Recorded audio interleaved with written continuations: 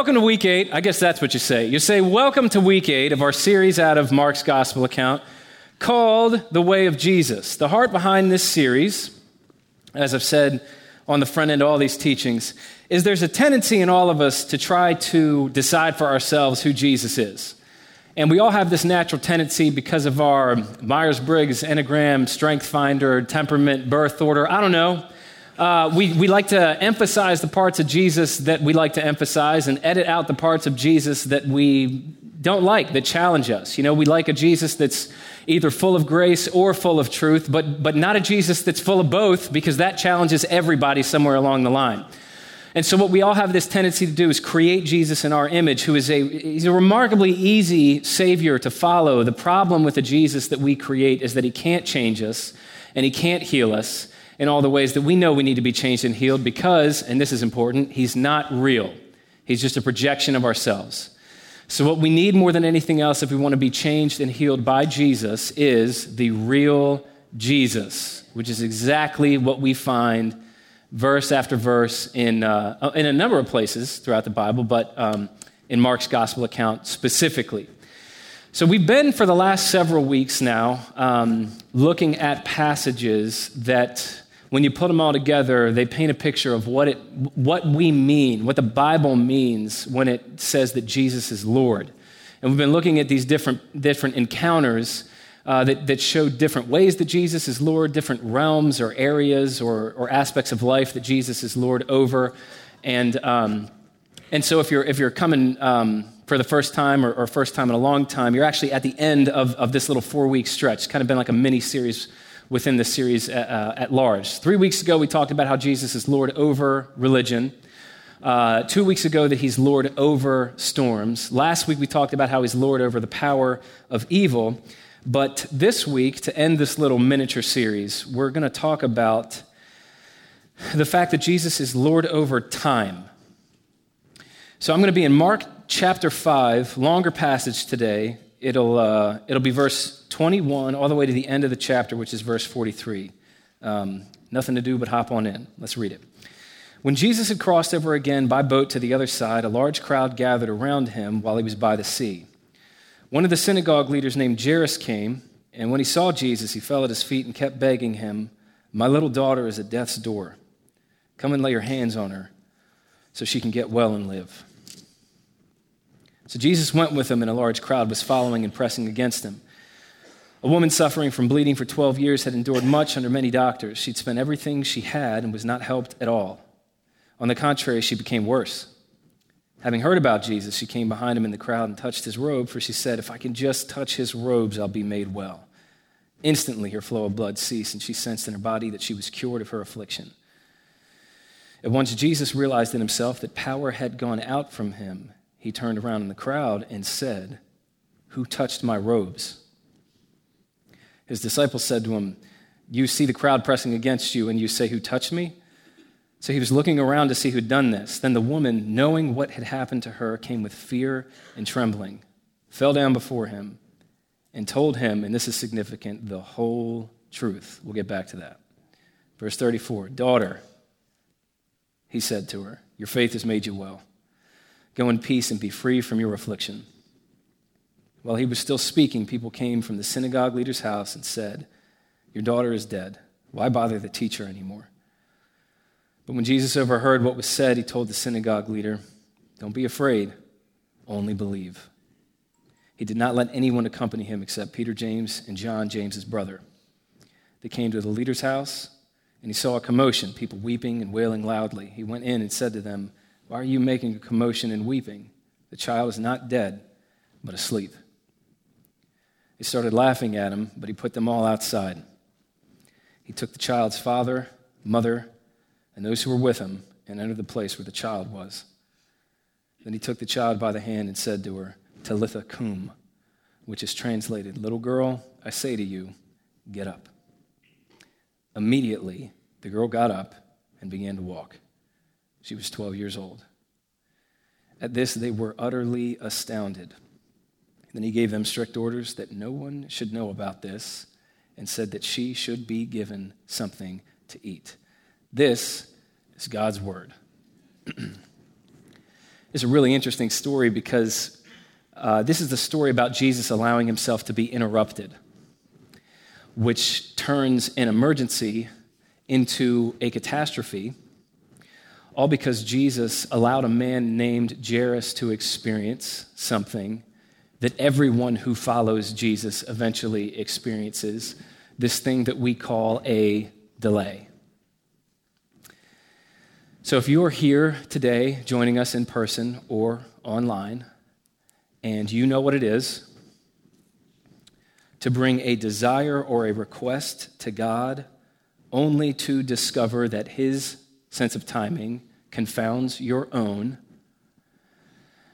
this story's for you. And I realize that can manifest itself in, I guess, an infinite number of ways. I'm sure there's people listening to this where you're single and you would really love to be married and you're in the delay.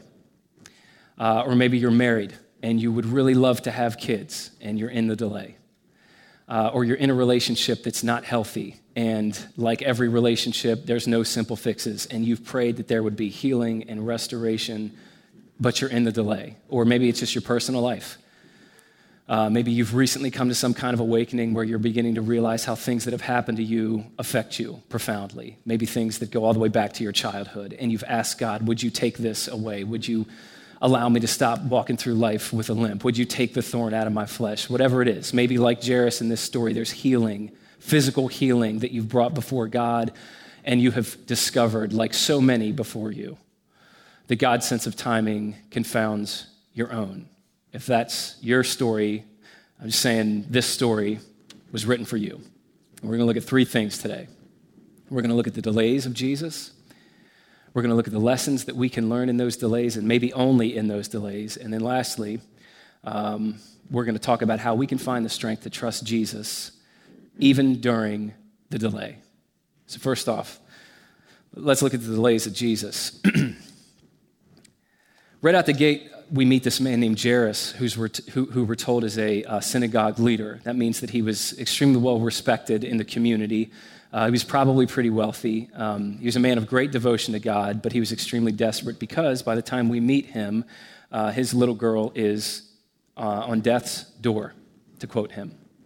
And so he comes to Jesus and he asks Jesus to heal her. And Jesus, along with this large crowd that just wanted to see the next thing that Jesus did, accompanies Jesus with Jairus to Jairus' house.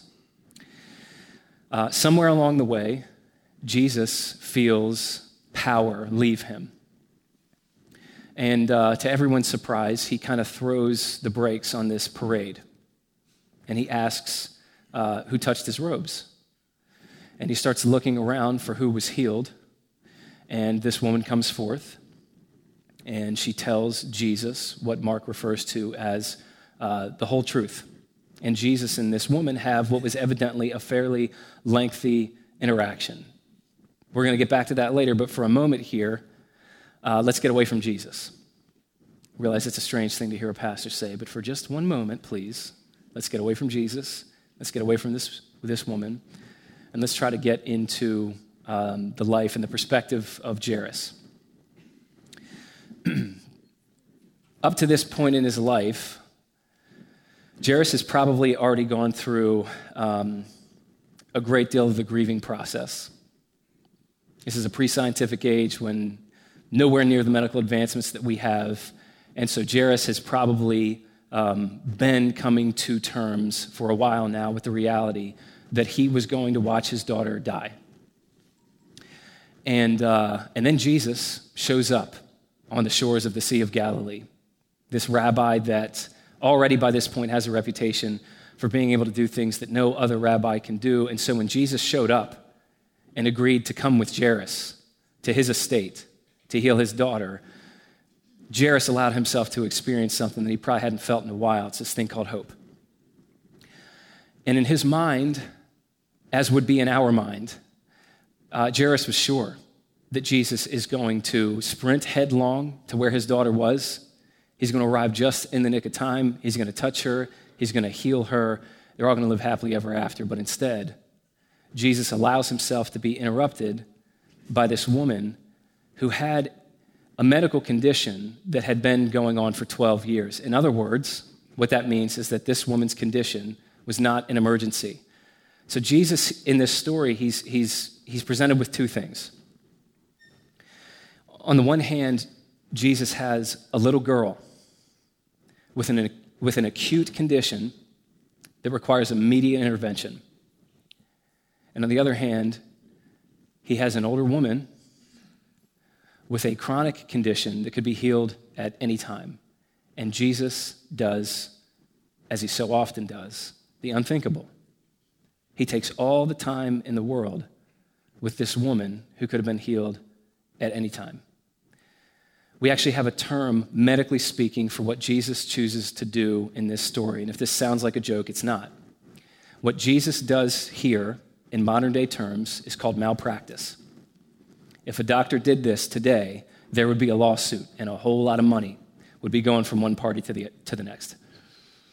And sure enough, while Jesus is having what was evidently a lengthy interaction with this woman who could have easily waited another couple of hours, a messenger from Jairus' estate comes and tells him that his worst fear has now become a reality and his daughter has died. And then Jesus, for the second time in this story, does the unthinkable. He looks at Jairus and he says, "Don't be afraid, only believe." The first thing, and maybe the most obvious thing that this story is written to teach us, is that God's intervention almost never seems to line up with our sense of timing. If it's true that the God of the Bible is the God who literally created time and exists outside of time and is not subject to the constraints and confines of time as we are, if it's true that that's who this God is, which of course as a Christian pastor, I believe that he is that God, then logically it's reasonable to believe that his timing will frequently confound our own. And so what this story is written to tell us, probably first and foremost, as much as we don't want to hear this, I think there's a part of us that knows we need to, that if we, being finite creatures bound by time, if we try to impose our sense of timing and schedule on God, we will struggle to feel loved by him, and that will largely be our fault.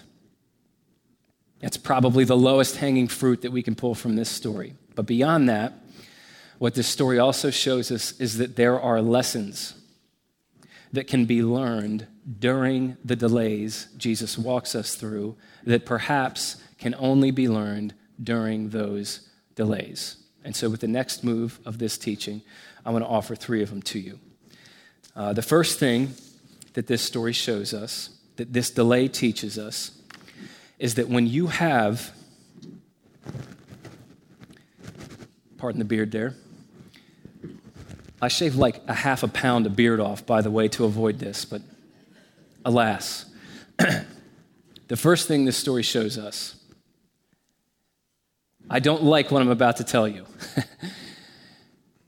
This shows us that when you have a genuine encounter with the real Jesus of the Bible, that's what this whole series is about.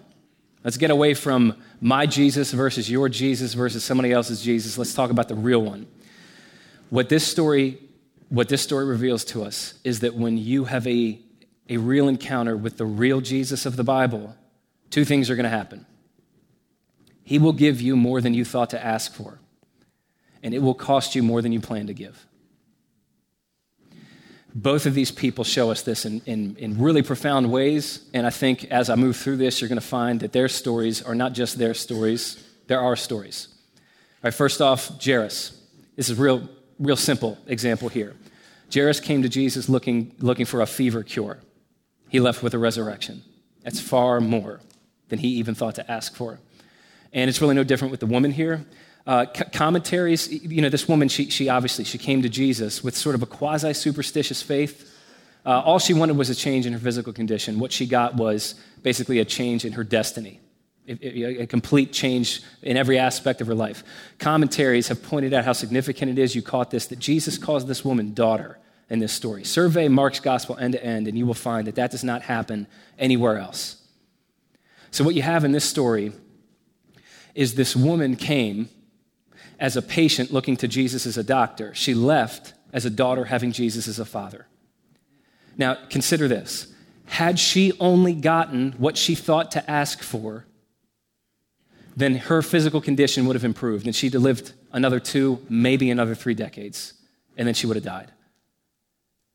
But if Jesus is who he said he is, and he does what he said he can do, which I believe in both of those things, then what we believe is that the woman in this story is alive and well today, and will be alive and well forever, all because she got far more from Jesus than she even thought to ask. It's a pretty amazing thing to think about. That's the part we like. Now let's talk about the other part. It took me a few days of sitting on this to really see this theme emerge. But the more that you look at how different Jairus and this woman were and how uniquely Jesus dealt with them, the more it becomes clear that Jesus essentially, and this is not just what he does with them, that's what he does. He tailor-made the trials that they had to walk through in order to deal with what had to be dealt with in their hearts. So again, let's start with Jairus. Jairus, we know as a synagogue leader. Jairus was an incredibly religious man. He was a very righteous man. He was a very devoted man. His life was literally marked by devotion to God. Now with that, and with all hardworking, religious, moral people, one thing that the Bible shows us again and again, both in Jesus' parables and stories, specifically in the New Testament, is that the great danger for hardworking, religious, moral people is for a sense of entitlement to grow in the heart. This feeling that because I've lived such a good life, God now owes me a good life. So considering that, let me just offer this to you. You know what the hardest thing, I could phrase this different ways, but I think you'll understand where I'm going with this. You know what the absolute hardest thing for the world, in the world, for people like Jairus is to deal with? It's for them to see other people who have not worked as hard as them, sacrificed as much as them, been as devoted to them, or lived as good a life as them, get their prayers answered while their own prayers go unanswered. There is no greater trial for hardworking, religious, moral people than to see God show up for everyone except them. So that is precisely what Jesus walked Jairus through. Now, on the opposite end of this spectrum, you have this woman she's got this 12-year medical condition that, according to the way that things were in her culture, was far more than just a medical condition. The law in her day stated that her hemorrhage made her ceremonially unclean, which meant, consider this, she was prohibited from attending the synagogue that Jairus himself was the leader of. So if Jairus was an incredibly religious individual, you could say that this woman, whether she wanted to be or not, was a deeply irreligious individual. This is a woman who had not been to their version of church, synagogue, for 12 years. She'd been completely cut off from the community of faith for 12 years. And not only that, she'd been completely cut off from community in general. I discovered this when I was studying this passage this week, that also according to the law in this day, this woman had to publicly announce her condition every time she simply stepped outside. Because if anyone bumped into her or her into anyone else, they were rendered unclean as she was unclean. So I'm sure that there's some people in the house of God this morning, or maybe listening online, where you're well acquainted with shame. I just want to offer, I don't think any of us, maybe few of us, but certainly most of us have no idea the kind of burden of shame that this woman was carrying around her entire life. I don't think any of us really appreciates the risk that she even took following Jesus into that crowd. That's why she came with fear and trembling when Jesus called her out. So let's just compare these two real quick. If the hardest thing for people like Jairus to deal with is their own sense of self-righteousness, then the hardest thing for people like this woman to deal with is their own shame.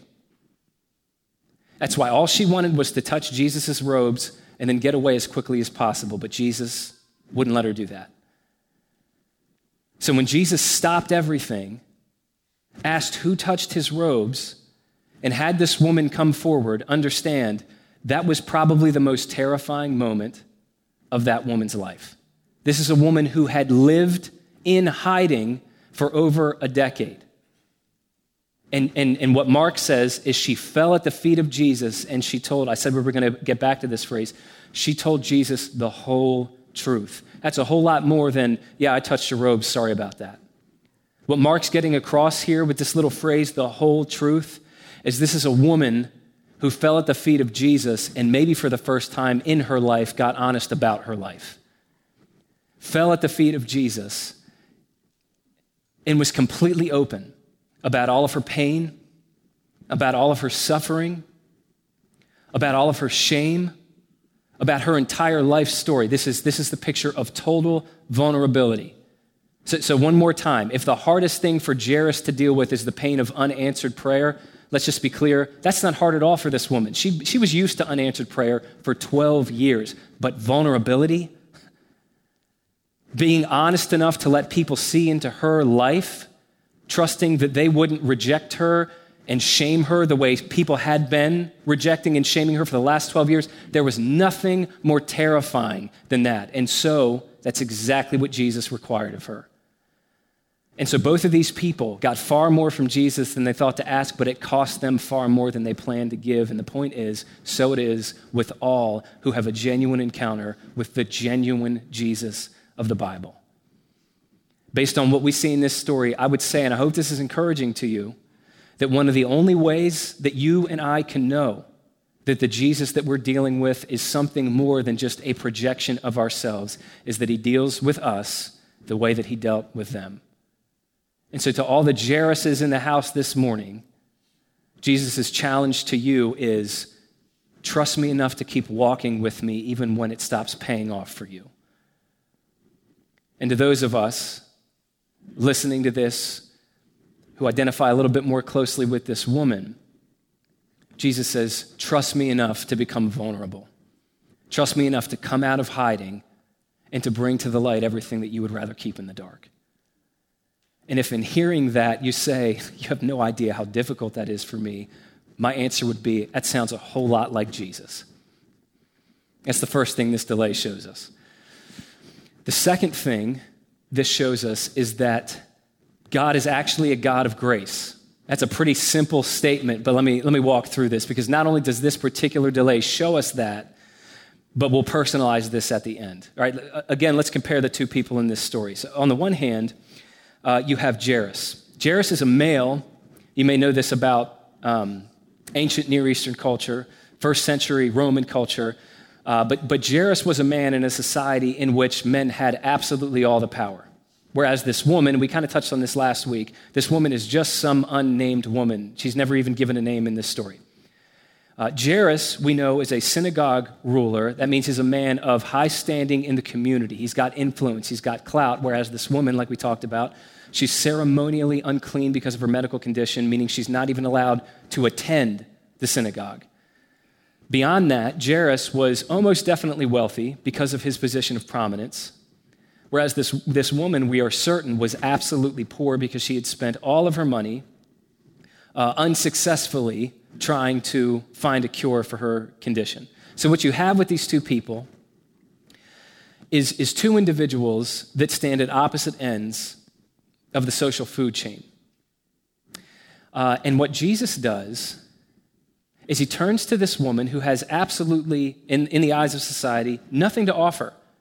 And actually, not only did she have nothing to offer Jesus, but Jesus stood to lose a great deal by allowing this woman to get close to him. He could have been made ceremonially unclean himself. What Jesus does in this story is he turns to this woman who has zero social or economic capital, treats her like she's the only person in the world and her issues are the only issues that matter in the world, and he puts this male, civil, religious leader of great prominence on hold in his greatest moment of need. And what's amazing is when you survey the way that God deals with people in both Old Testament and New Testament, you'll find this is just always the way God seems to deal with people, as long as he's been dealing with people. So you can start all the way back in the book of Genesis, and it's just uncanny how we see over and over again stories that proves that God's attention, God's choosing, and specifically God's life-changing grace, has this funny way of cutting across the grain and flowing against the current of the world's value systems. You know, for instance, like I said, we can go all the way back to Genesis to see this. God has this way of choosing people that are too old by society's standards, like Abraham and Sarah. He chooses people who have ruined other people's lives, like Jacob, or had their life ruined by other people, like Joseph. He chooses people who were considered unlovely by their cultural standard of beauty, like Leah. People who were considered the runt of the litter, like David. People who are painfully aware of their inadequacies, deficiencies, and shortcomings, like Moses. And I always think it's so, you can't help but see the humor in it, that when God calls Moses to be his mouthpiece, to be his spokesperson, Moses answers to God, I'm a really bad public speaker. And God's answer is, Moses, I designed the tongue. I think we're going to get through this, you know? And it's so on brand for God that he would be kind of the initial mouthpiece, spokesperson, prophet of God when he didn't even feel like he could speak well. Or it's same thing with Elijah, who's kind of the forerunner, the greatest among the prophets. Elijah, on one moment of his life, he's calling down fire from heaven. It must have had a confidence unlike anything you and I can imagine. About a half hour later, he's asking God to kill him because he's dealing with what St. John of the Cross calls a dark night of the soul. There's an emotional volatility there that the Bible's not hiding us from. And then you get to Jesus' life. Who's standing on either side of Jesus at the Transfiguration? But Moses, who was so convinced God could never use somebody like him, and Elijah, whose emotions frequently ran out of control. Is that encouraging to anybody else? That is so meaningful to me.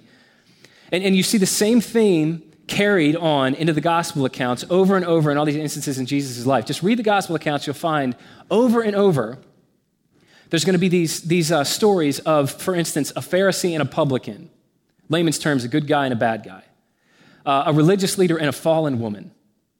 A crowd full of hardworking, decent people and a no-good tax collector that was in cahoots with the Roman occupation and enriched himself by impoverishing his own countrymen, named Zacchaeus. And he was short on top of that. Short kings out there unite. But it's always like that. You always see an insider and an outsider, a good guy and a bad guy, the polished people and those who have completely made a mess of their lives, and invariably, what you see is over and over again, it's the outsider that seems the most drawn to Jesus and also the person that Jesus is most drawn to. They most readily understand, experience, and are changed by his grace. And what every one of those stories is pointing forward to is exactly how countercultural this way of life that Jesus invites us to follow him into that we call Christianity actually is. And you see it put on display plainly at the cross. What we see specifically at the culmination of Jesus' ministry is that when it comes to Christianity, the way to the crown is through the cross. The way to resurrection is through crucifixion. The way up is down. The way to get power is to give it up. The way to get glory is to humble yourself. The way to find yourself, to find your life, is to completely abandon the search altogether and lose it in service to God and others. And the reason that that's the way Christianity works, the reason that it's so countercultural to the value systems of every culture that Christianity, every nation, tribe, and tongue that Christianity has entered into, is because Christianity alone is the only belief system that is based entirely on this thing called grace. Now, that's kind of a theory. That's theoretical, but if I can try to bring this home more personally into your and my life, not only does this delay with Jairus and the woman with the 12-year affliction, not only does this delay show that to us, but what I'd offer to you, and again, I hope this is encouraging to somebody this morning, is that it's only when God walks us through delays, like he walks Jairus through here, that we are put in a position where his grace can actually change us. Because it's only when God walks us through the delays that we're forced to deal with all of the areas of our life that have yet to be changed by grace. Here's what I mean. I don't like this, but when I look back in my life, and maybe you can say this as well, it's usually, I'll put it this way, if our lives always went exactly the way we wanted them to go, we'd never humble ourselves. And because we never humbled ourselves, God's grace would never flow to us in deep, changing, life-changing ways. For instance, it's only when God walks us through something like he walks Jairus through here that our sense of self-righteousness rears its ugly head. This sense that we're owed a better life than the one that we're getting. It's usually only when God walks us through the delays that the deep-seated anger and anxiety in our hearts come to bear, which really just stem from this deep-seated belief that we know better than God how our lives are supposed to go, and we're worried he's going to get it wrong. That's where that comes from. More often than not, if we trace our fear and our anger back deeply enough, it's because every human heart has this stubborn belief that I know what I need to flourish. I know what the ideal life is for me, and I'm worried that God's going to get it wrong, or at least allow other people to ruin my life for me. That's where that comes from. It's usually only when God walks us through the delay that we're brought face to face with our pride, and we realize how much we have forgotten that we are dependent, and we are contingent, and we are a vapor, we're a mist. We're like grass that when the sun shines, withers and is gone. And when I say that, I want to be clear, it's not that the delays God walks us through. Those delays don't make us angry. They just reveal how addicted we were to the illusion that we were ever in control to begin with. His delays don't make us, maybe I would rethink this later on, maybe, but I think it's safe to say that nothing God walks us through makes us anxious. No delay makes us anxious. It just reveals how shallow and superficial our peace was all along. The delays he walks us through don't make us self-righteous. They don't make us prideful. They just reveal those things that were deep-rooted in our hearts. They bring them to the surface so that they can finally begin to be dealt with. And that is the only way that real beauty and real power and real wisdom and real greatness can be formed in a human heart by grace through faith in the name of Jesus. That's the second lesson the delays show us. But the third one, and maybe this is the most poignant, and I'll make it personal for you. This story is showing us that when God seems to be unconscionably delaying his grace in your life, when no matter what angle you look at it from, you are certain this is malpractice, when God has you going through something like that, this story is written to remind us that it's because there is some massively crucial factor that we just don't have access to. So think about Jairus and think about the disciples in this story. Right, from their perspective, it is unthinkable to let a little girl die while he interacts with this woman who could have so easily waited another couple of hours. But no one in this story at this time knew then what we know now. For instance, they had no idea in Mark chapter 5 that for Jesus, curing a fever is exactly as difficult as raising the dead. They didn't know that. They hadn't seen Jesus go toe-to-toe with death yet. What they also didn't know, and maybe this took a while for people to figure out, but for those that have the ability to study this story, we can see this as clear as day, that this woman with this 12-year condition, her condition spiritually was actually more urgent than that little girl's condition physically. Here's what I mean. When that woman risked everything to go out in that crowd that day, believing if I can just touch Jesus' robes, then I'll be made well. Once she did that and she tried to get away, ask yourself, what would have happened if Jesus didn't stop and have her come forward so that all of her shame could be dealt with and she could enter into a life-giving relationship with Jesus Christ, having the Savior of the world as her Father? What would have happened is she'd have gone about her life, and that shame that had such a hold on her heart would have never let go.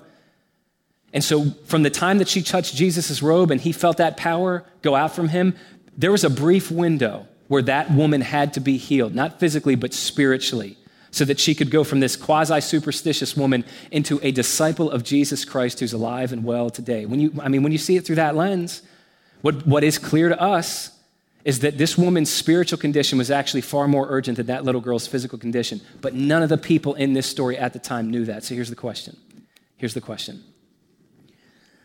Is God walking you through something right now that has you so discouraged you're ready to give up?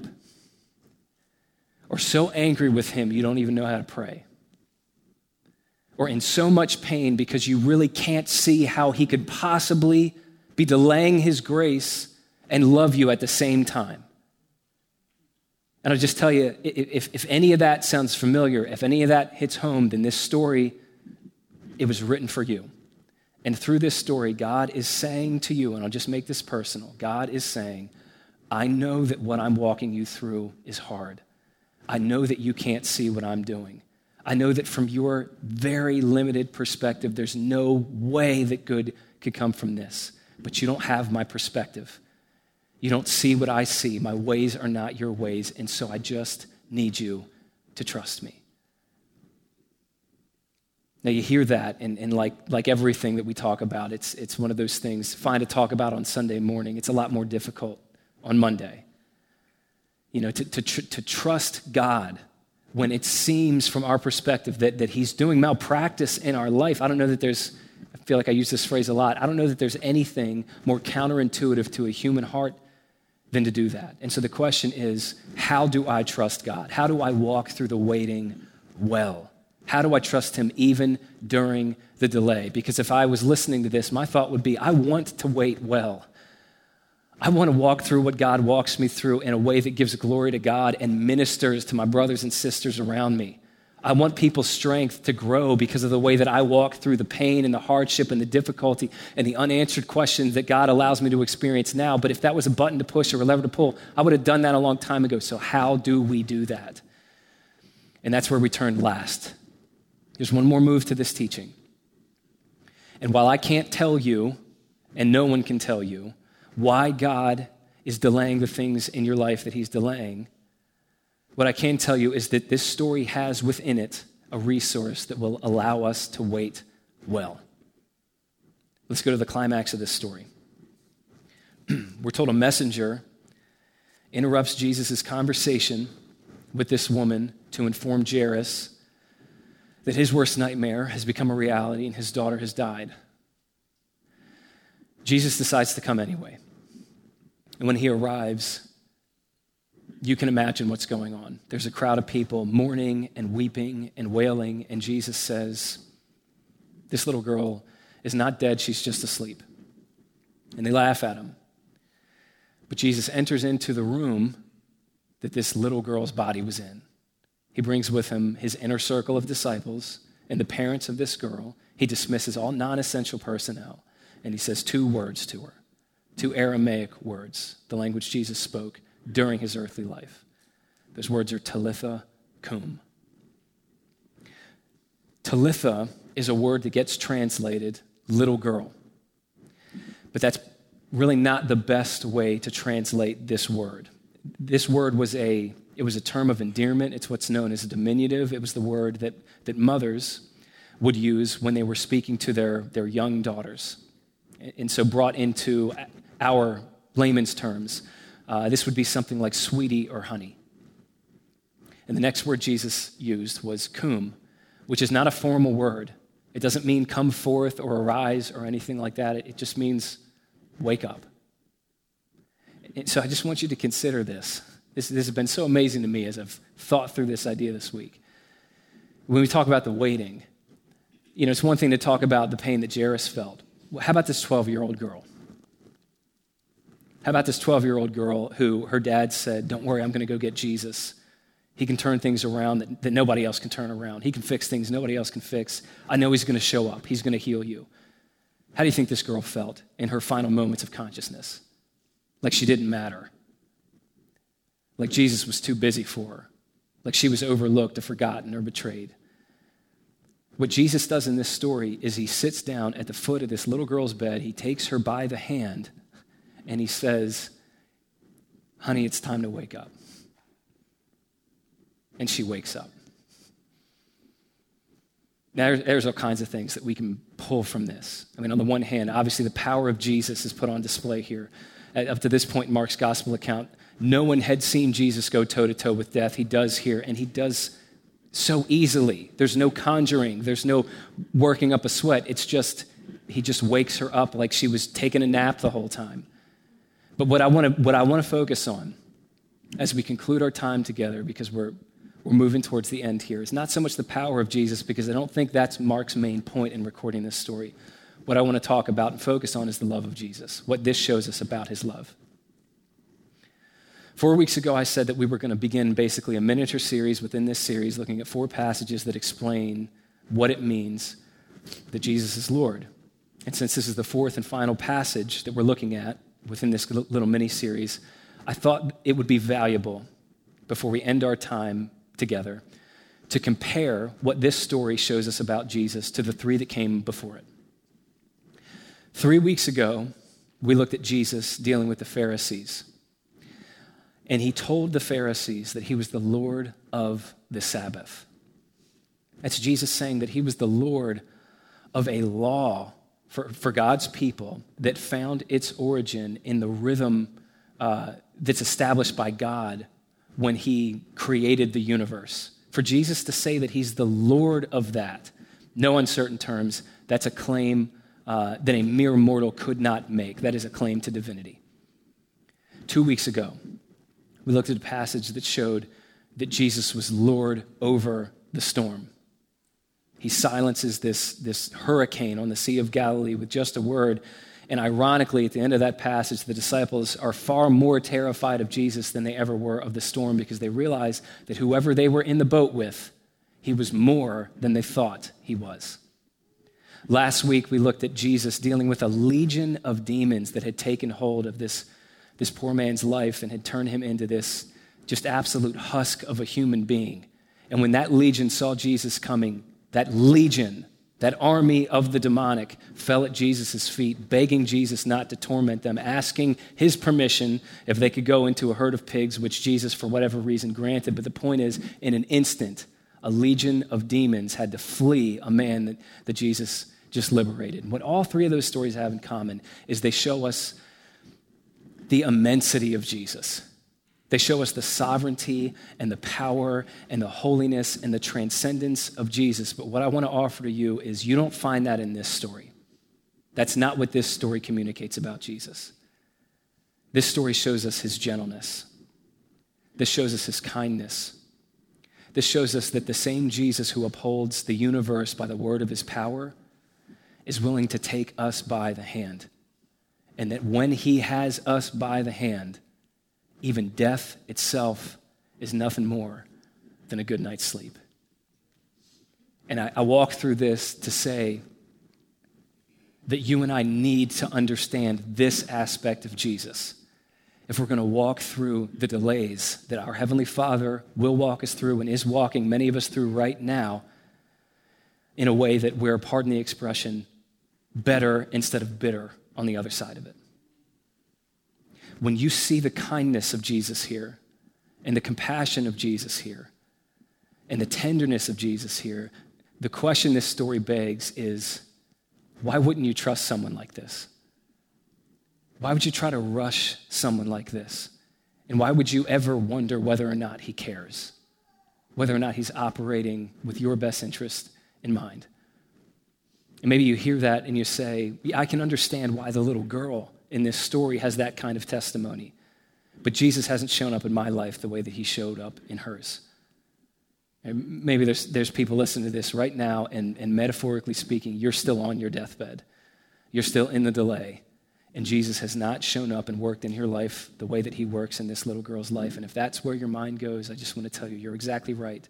He has not done for you what he has done for this little girl in this story. But the gospel says he's done something even greater. I'm going to call the worship team up and we'll close with this. In this story, what we're seeing is that Jesus reaches into death for this little girl. But on the cross, what we're seeing is that Jesus enters into death for you. In this story, Jesus takes this little girl by the hand. But on the cross, what happens is Jesus loses the Father's hand for you. I remember years ago, I heard a pastor point this out, and it was so moving to me that when you survey the prayers of Jesus as recorded in the gospel accounts, every time Jesus prayed, he always referred to God as Father, which is something that deeply offended the religious leaders of his day. It was thought that it was disrespectful to refer to God with that kind of intimacy. Every time Jesus prayed, he called God his Father. There's exactly one exception to that rule, and that's when Jesus hung on the cross. And he simply said, my God, why have you forsaken me?" The reason that Jesus did not refer to God as his Father in that moment is because theologically he could not any longer. Because what was happening in that moment is he had taken our sin on himself. 2 Corinthians 5:21, God made Jesus, who knew no sin, to be sin for us, so that in Jesus we might become the righteousness of God. Jesus didn't relate to God as his Father in that moment because he no longer had the ability to do so. He was being kicked out of God's family to make room for you and I. There's nothing more terrifying than for a child to lose the hand of their parent. And whatever happened to Jesus on the cross, it was infinitely, cosmically worse than that. But the reason that Jesus went through that, the reason that he lost the hand of the Father, is so that we could know when we give our hand to him, he'll never lose our hand.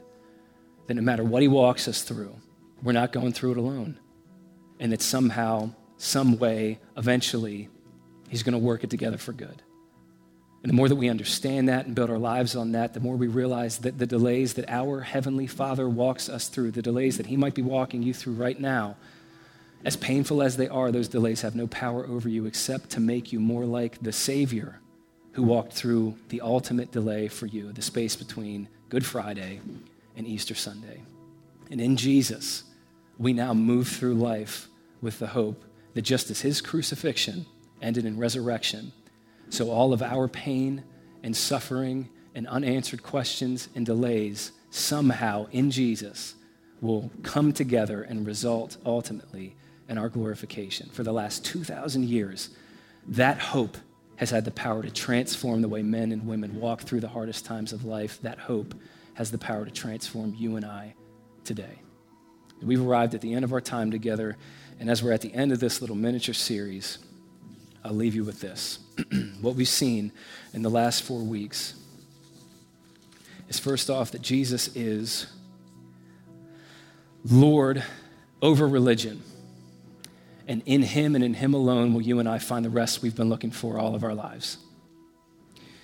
We learned that Jesus is the Lord over the storm. That he and he alone can calm the storms in our hearts, the storms of fear and doubt and wondering whether or not our Heavenly Father loves us. Jesus can calm that storm. We've learned that Jesus is Lord over the power of evil, that he can free our hearts from all the things that sink their teeth into us and drive us through life as these cruel taskmasters, never giving us what they promise. But what we learn in this story is that Jesus Christ is Lord over time.